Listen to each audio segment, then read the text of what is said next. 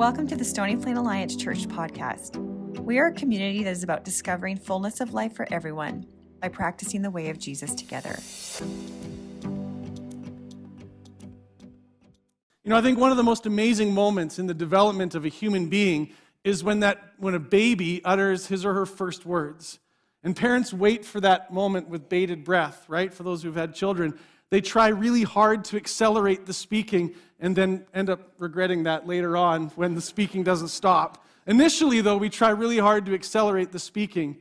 And I know moms and dads who spend hours coaching their kids to make sure the first word is mama or dada. Right, you guys know this, depending on who's doing the coaching that day. And that always seemed kind of silly to me, so I've never made a big deal out of the fact that all my kids said dada first. I mean, it's not a big deal to me. I don't really point much attention to that. But soon after they learn the dada and the mama, children learn the next word. Anyone want to guess what it is? Oh, no, exactly. Wow, psychologists tell us it's a really important word. They say it helps the child set boundaries and assert their sense of identity and the sense of autonomy. Psychologists say this is a good stage, this no stage, although I'm convinced that every psychologist has never had a child because the no stage is not fun.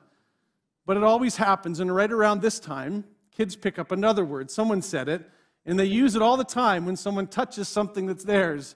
When someone tries to wear some of their clothes, you're already saying it, like, oh, mine, mine, mine, mine. Yeah, it's happening, right?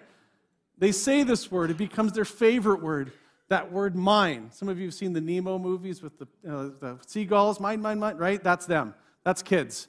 Or is it just kids, right? They say my toys, my stuff, my room, my food, mine. Some people go to their grave, friends, and it is still our favorite word. We might not say it out loud as much as little kids, but it sure can be the word that marks our lives. The word mine is on our wallets, on our bank accounts, it's on our homes, it's on our vehicles, it's on our time, it's on any resource we have, mine. And ultimately, this is just the truth about human beings. The day will come when we will say one of two words to God from the core of our being. There'll be one of two words that we utter when all is said and done. Either we will say to God, yours, God, everything. Everything I have, everything I am, for you, it's yours. Or you will say to God, mine. I give you nothing, I submit nothing, I'm holding it all. Leave me alone. And the day will come when every human being will say to God one of two words, yours, or we say mine. Those are two real important words. And this weekend, we're going to be looking at some important moments in the life of a man called King David, who lived hundreds and hundreds of years before Jesus, but was the second king over the nation of Israel. And we read about his story in the Bible. And David, although absolutely imperfect, seemed to grasp the whole truth that everything, God, is yours. And not just at the end, but throughout his life, there seemed to be this mark of open-handedness, that it was all God's and everything he had belonged to God. Everything came from God and everything was distributed by God. And right to the end of his life, he lived with kind of this generous heart. Like I said, David was flawed and made some really bad decisions throughout his life, but I'll tell you one thing David got right. He seemed to have a generous heart. David loved to give and he loved to share. And here's why I think this is so important for us today. I think many, many Christians get defeated in this area of our lives with Jesus, in the areas of generosity. I think a lot of people in churches wonder, does what the Bible teach us about possessions and material possessions and all that mean that I'm just supposed to live with nothing? Am I supposed to give everything away? Should I feel guilty that I have a house and that I drive a car or two or three? Like, at what point should I feel guilty about this? Or should I feel the sense of regret at how my life has gone? Or should I enjoy anything? There's a whole bunch of misunderstanding about this, and I think a lot of people just kind of give up. And then we drift into whatever standards our society has regarding our possessions.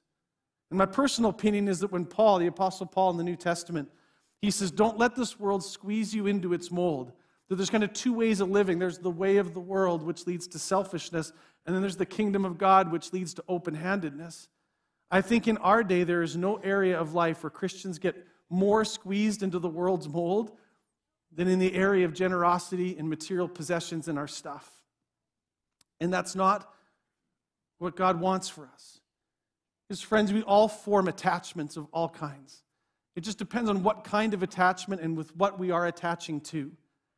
And a life of freedom lived in Jesus Christ, and again, wherever you are on the spiritual journey of wondering about Jesus or following Jesus, we are making decisions every day about the nature of our attachments, of what will I make my life, and what am I attached to.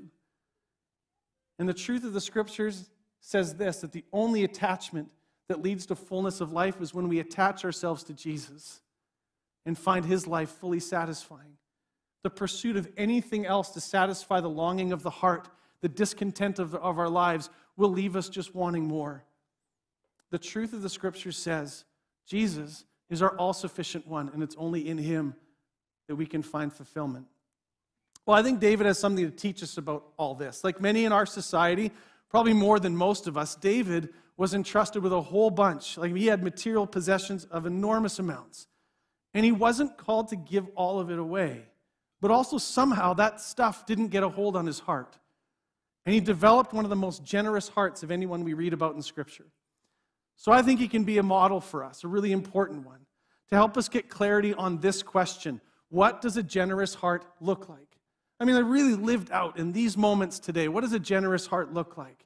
What does an authentically Christ-honoring, generous heart look like? And how do I know if I'm growing in this area of stewardship and being generous? I think David has a bunch to teach us, and there's so many aspects to the stories around his generosity.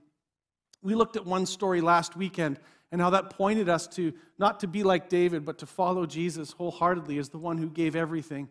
Well, today we're going to look at David with two more stories out of his life. A number of passages in Scripture today. I encourage you to follow along on the screen.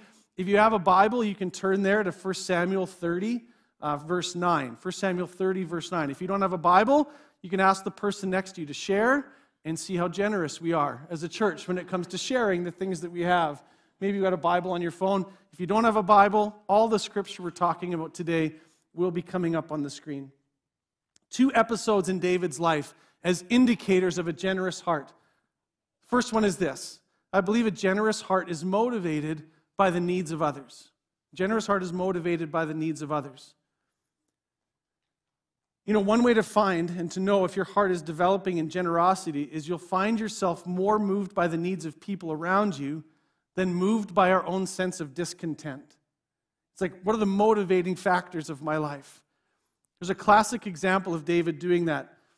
So King David had this little community of people, of those who were in debt, in distress, and discontented. That's what the Bible describes the people around David. They were in debt, they were in distress, and they were discontent. Imagine that being the moniker of your church or small group. Oh yeah, our group, we're totally in debt, we're distressed, we're discontent. Well, this group had established a refugee village in a place called Ziklag. That's just the location that they were at. David hadn't ascended the throne yet, and so he was kind of on the run, but he had this group of people that were gathering around him, and they set up a little village. And they go off one day, David and his men, to raid the Philistines around them, because that's how things worked in those days. You just go and take things from other people to establish your own village. And a group of Amalekites came and burned the village down. So David and the men leave Ziklag. A group of Amalekites come and they burn down the village. They carry off all the wives, all the children, all their possessions. David and the men come back from their little raiding party, and they were ready to stone David because of what happened. It's like, you took us out of here and left it defenseless, and now we have nothing. But David prayed, and God said, you know what, I want you to pursue the Amalekites and bring back from them what was taken from you. Now here's what happens. The men are ready to stone David for his bad leadership. They'd come back from a long campaign against the Philistines. They were fatigued and demoralized by the loss of their home, but David rallies them. Let's look at verse 9. David and the 600 men with him came to the Besor ravine, where some stayed behind. 200 men were too exhausted to cross the ravine, but David and 400 men continued the pursuit.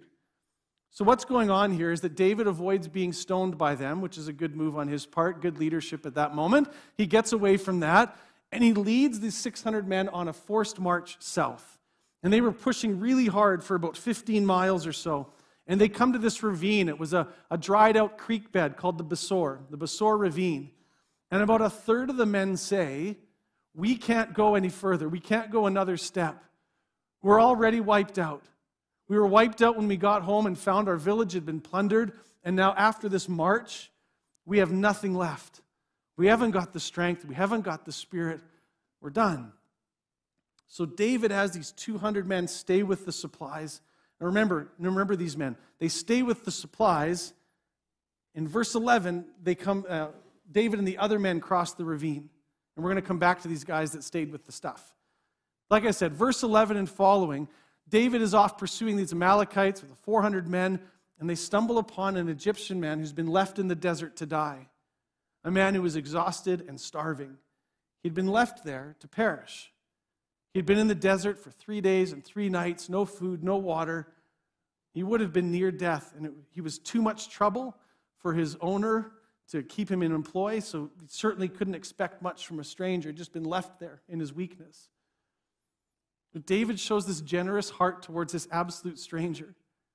And David says, what's mine is yours. And he gives this poor person water, gives him some food to sustain him, and gives him his strength back. And the man turns out, this Egyptian man, to be a slave of this Amalekite group that David and the men are pursuing. And David says to this Egyptian, so the Amalekites have taken our family. Will you lead us to them? And of course, the man who was left by the Amalekites to die in the wilderness says, I will tell you exactly where these people are. Let me show you.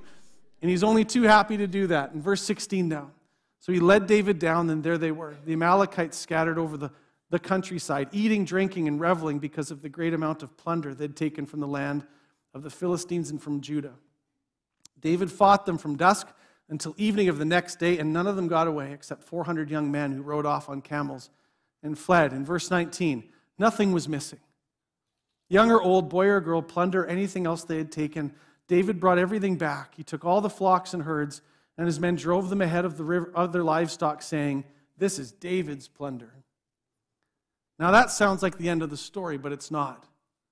Remember those 200 guys that stayed back? They weren't strong enough to cross the ravine. Verse 21. Then David came to the 200 men who had been too exhausted to follow him and were left behind at the Besor ravine. They came out to meet David and the people with him. Imagine their response. They see David coming back, wives, children. They're going to be reunited with their loved ones, all their possessions. As David and his men approached, he greeted them. But all the evil men and troublemakers among David's followers, that is among the 400, said, because they did not go out with us, we will not share with them the plunder we recovered. However, you can have your wife and kids. You just can't have any stuff. We don't want your wife and kids, but you don't get our stuff, right?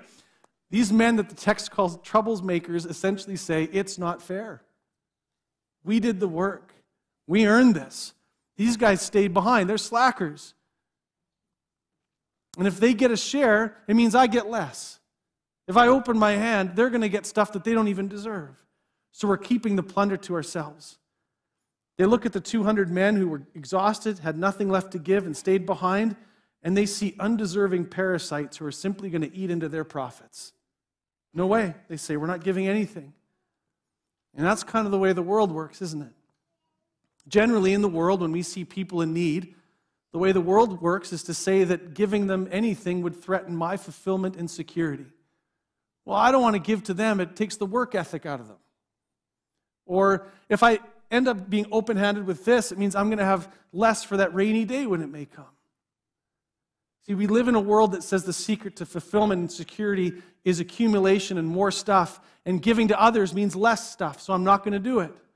But look at David in verse 23. David replied, no, my brothers, you must not do that with what God has given us. He's protected us and handed over to us the forces that came against us. I love the courage here. Who will listen to what you say? He's speaking to the troublemakers now. He's basically saying, you're talking nonsense. No one's listening to you. The share of the man who stayed with the supplies is to be the same as that of him who went down to the battle. All will share alike. And David made this a statute and ordinance for Israel from that day to this, establishing a kingdom on generosity. So what does a generous heart look like? I want you to notice in this text the connection between David's gratitude to God and David's desire to be generous. David says to the men, to the 400, you're thinking about possessions all wrong. You're thinking about resources from the wrong perspective. You know, we were all once a group of discontented, indebted fugitives on the run. And now we have accumulated things. But we only have it because God has been gracious and generous to us. So how can we not be gracious and generous with others? Here's what he's saying. When David has a financial choice to make, his starting point is to think about how gracious and generous God has been to him. And then he asks, how can I be like God in this regard? He starts from a position of knowing that he's received everything.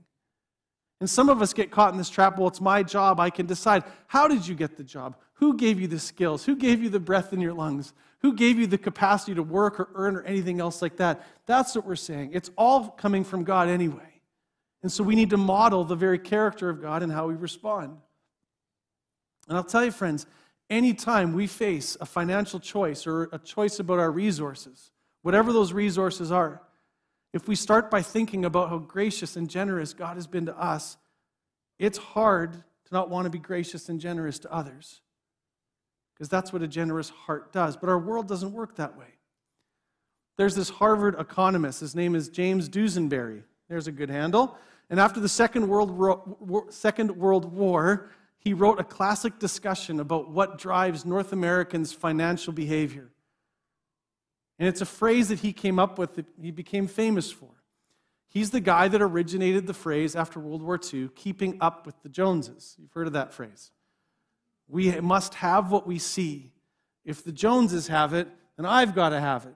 In that post-World War II era, when the economy was getting back on track and there seemed to be an abundance in North America, this economist looked at it and said, we have a problem developing here. He says, we're all competing for one another for what we don't have yet. And we do crazy stuff. We kill ourselves to have it. We end up working at jobs we don't like to make money we don't need, to buy things we can't use, to impress people we don't even know. Like, that's the pursuit. And even then it's not over, because what do you do when the Joneses refinance, right? Well, now you got to keep up with that. Well, what we do is we just don't play the game at all. We pray and bless the Joneses and move about our business. Decide that we're going to stop comparing ourselves to what others have or how they've accumulated it. Decide that we're not going to acquire anymore based on what neighbors have or coworkers have or the advertisers tell us we need to be happy. We begin to practice gratitude for what we already have. So you're motivated more by the needs of others than by that personal discontent that can never be satisfied once you start playing the game. It's don't join the game at all. Be part of a different kind of kingdom. One of the ways you know if you have a generous heart is you find yourself increasingly motivated by the needs of others over a chronic sense of discontent. And friends, I get it. Compassion fatigue is a real thing.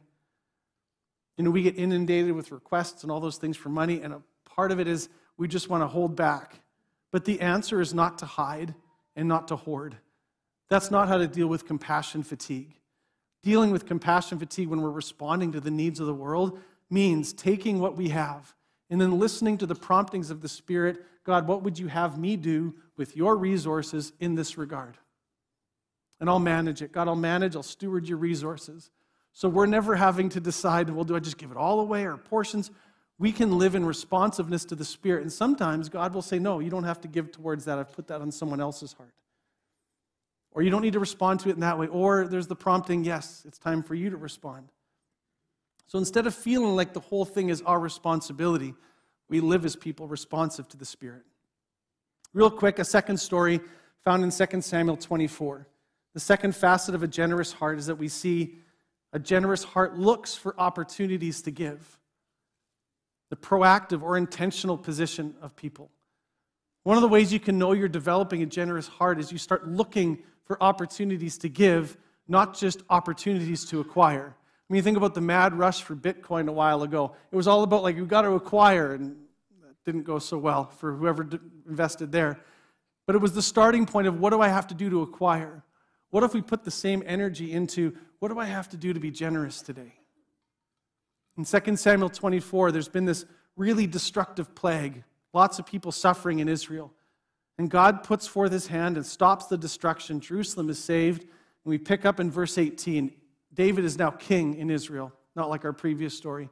On that day, God went to David and said to him, Get up and build an altar to the Lord on the threshing floor of Araunah the Jebusite. So David went up as the Lord commanded.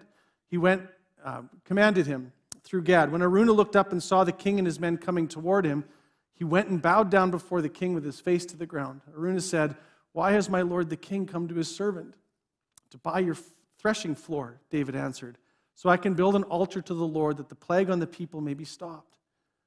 Araunah said to David, "Let my lord the king take whatever pleases him and offer it up. Here are oxen for the burnt offering, and here's the threshing sledges and ox and yokes for the wood. Your majesty," Araunah gives all this to the king. Araunah also said to him, "May the Lord your God accept you." I love this next verse. But King David replied to Araunah, "No, I insist on paying you for it." Here it is. "For I will not sacrifice to the Lord my God burnt offerings that cost me nothing." I'm not taking a freebie on this one. What does a generous heart look like? Now, on the surface, this is really horrible financial planning on David's part. Araunah is offering to give him everything for free. And God would end up with it all anyway, so what's the difference? What difference does it make who pays? And David says, this is more about my heart. I know that my heart can be guided in wrong directions. So I know that this has to come from a posture of generosity. It's my decision to honor God. It will not come from my heart to God in the same way if it just costs me nothing. You see, friends, when we give of our possessions, when we give of our time, when we give of our resources, we're actually giving away a little part of ourselves. And my heart changes. It gets a bit freer from the grip of stuff. I get a little more devoted to God and less to my things when I'm free and open-handed. And I want that kind of heart. And David said, I want that kind of heart, so let me pay. I won't give to God that which costs me nothing. This isn't supposed to be easy. It's a countercultural move. David is looking for more opportunities to give toward God. And this is so countercultural because our world is obsessed with opportunities to acquire. We live in a world that's obsessed with opportunities to gain and keep, but the sign of a generous heart is that you begin to look for opportunities on purpose to give.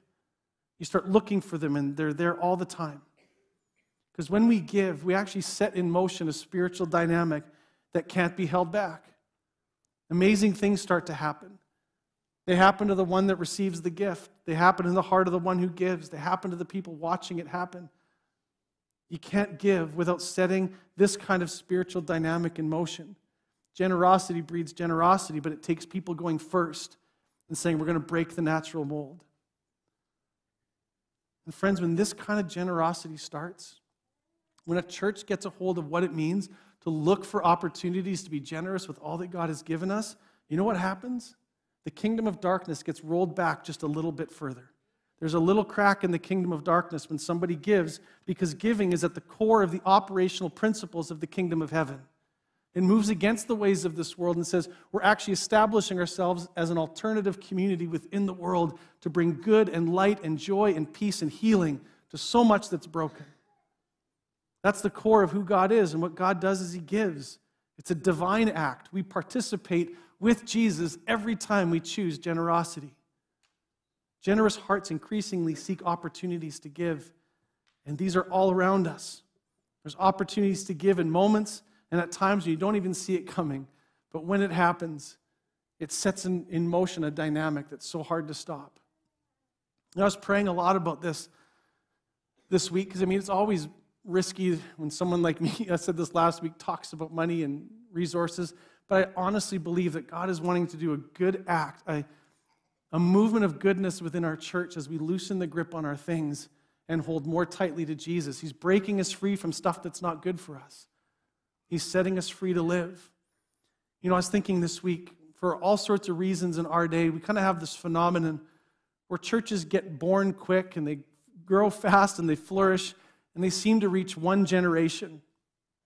And that one generation kind of holds real tight. And when that generation dies out, that church seems to die with it, and it just seems to go in a cycle. Well, what if we said here, Stony Plain Alliance Church has been a church for more than 80 years. But we're always one generation away. If one generation in this church decided we're going to hold grip and hold tight to our stuff and not give, the whole thing ends in one generation, even after 80 years. Well, what if we said, not on our watch. We don't want to do that.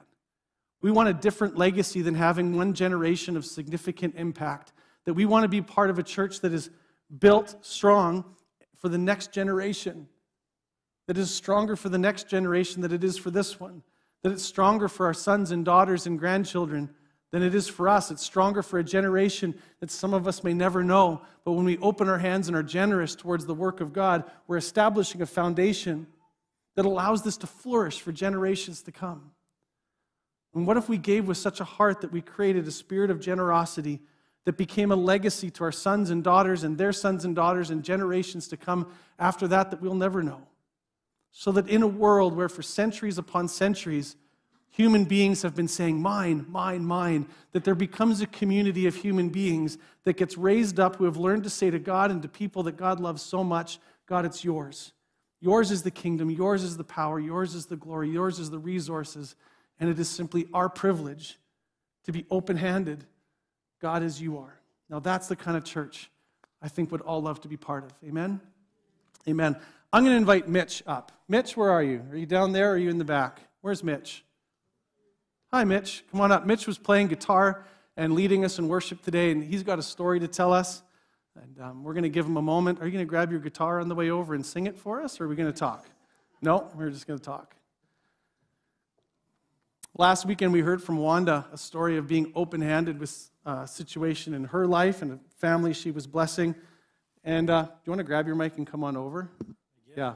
It feels weird for me to talk to you back there, so it's awkward. This is Mitch. Everyone welcome Mitch. How you doing?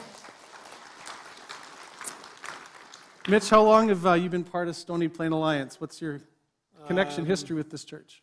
Roughly 10 years-ish, give or take, with a 5-year break in between when we lived in Grand Prairie for a while. But we've always felt, my family and I, Larissa, we've always felt that SPAC's been our home church, and whenever we were away from it, we could never find something that quite compared to it. So when we moved back, it was a very easy decision to say we're going back to church. It was very, very good. Well, we're happy to have you part of this church, and how you lead us in worship is incredible. But something happened back in November for you. You were sitting in a service. I don't think you were leading that Sunday.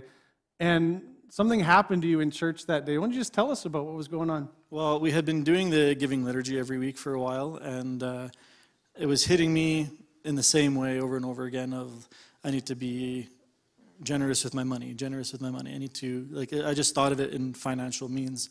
And then for some reason, it hit me different that day. Our friends had just had a baby, and they were ill. Yeah. So I don't know if you remember, in November, everyone had a cold that just didn't want to go away. And they've got 2 littles. So for some reason, the Spirit moved me to, right in the middle of the giving liturgy, pull out my phone and text them and say, hey, how are you guys doing? And the response I got was, well, we're sick, we're not doing well, we're a little worried. And I don't know if you remembered this as well. In November, there was a shortage of children's medicine, children's Tylenol and Advil. And we had my family, Larissa's parents, Larissa's grandparents, whoever could go to the store. If you find some, buy some. It's that rare. The scarcity was quite high. So I offered some of ours, even though I knew that we probably will need it, because our daughter, when she gets sick, her fevers go up to 40 degrees and she gets quite ill. But I thought, they got a newborn, they need this as well, so I offered some to them. And I just felt like it's not just a financial thing, it's an open-handedness, a generosity of things that you have. So like Wanda last week with her fabrics. It was an opportunity for me to say, I'm here for you if you need me. Whether that be time, whether that be the Tylenol, whether that's just to talk, I'm here for you. Yeah. What I love about that, which is you could have said, well, we need this more than them in some way, right? And yet you have to think through, you're sitting in church, you're saying this giving liturgy that we say every weekend, and something prompts you to say, I'm going to give out of something we have abundance for to them. And what did that feel like at first? Did that feel like, were you scared to do that? Did you feel inspired? What was happening in your own heart? Your dad sitting here trying to do that, what was it like? Well, at first I was like, well, I don't know if I should do this, because if Naftali gets sick again, her fevers they skyrocket. But there was a calmness in my heart and in my mind that just said, no, this is something that you need to do. Yeah. And from that moment on, actually, every time we do the giving liturgy, I don't think of it as a financial thing anymore. I think of it as, well, because I'm in my classrooms, I'm a junior high teacher, and a lot of these kids that I teach just need someone to listen. Yeah. So I've been using the resources of time after school at lunch, like, hey, I'm here for you if you need to talk. It's something that's so much more than just your monthly tithing, your financial situation. I took it, every time I read it now, I think of it, okay, what in my life can I share with someone else? What can I do for them? Even though it's taking away from me, it's making me show up late at home because I'm staying till 4:30, sometimes talking with a student who needs just someone to listen. But we have an understanding at home that these things happen, and I'm generous with my time when I feel it needs to be, when I'm pushed to do it. And it's changing the way in which I'm living my everyday life. Yeah, and it sounds like it's more free. As opposed to trying to accumulate and keep it for ourselves to live that open-handed life, you feel more free and less encumbered.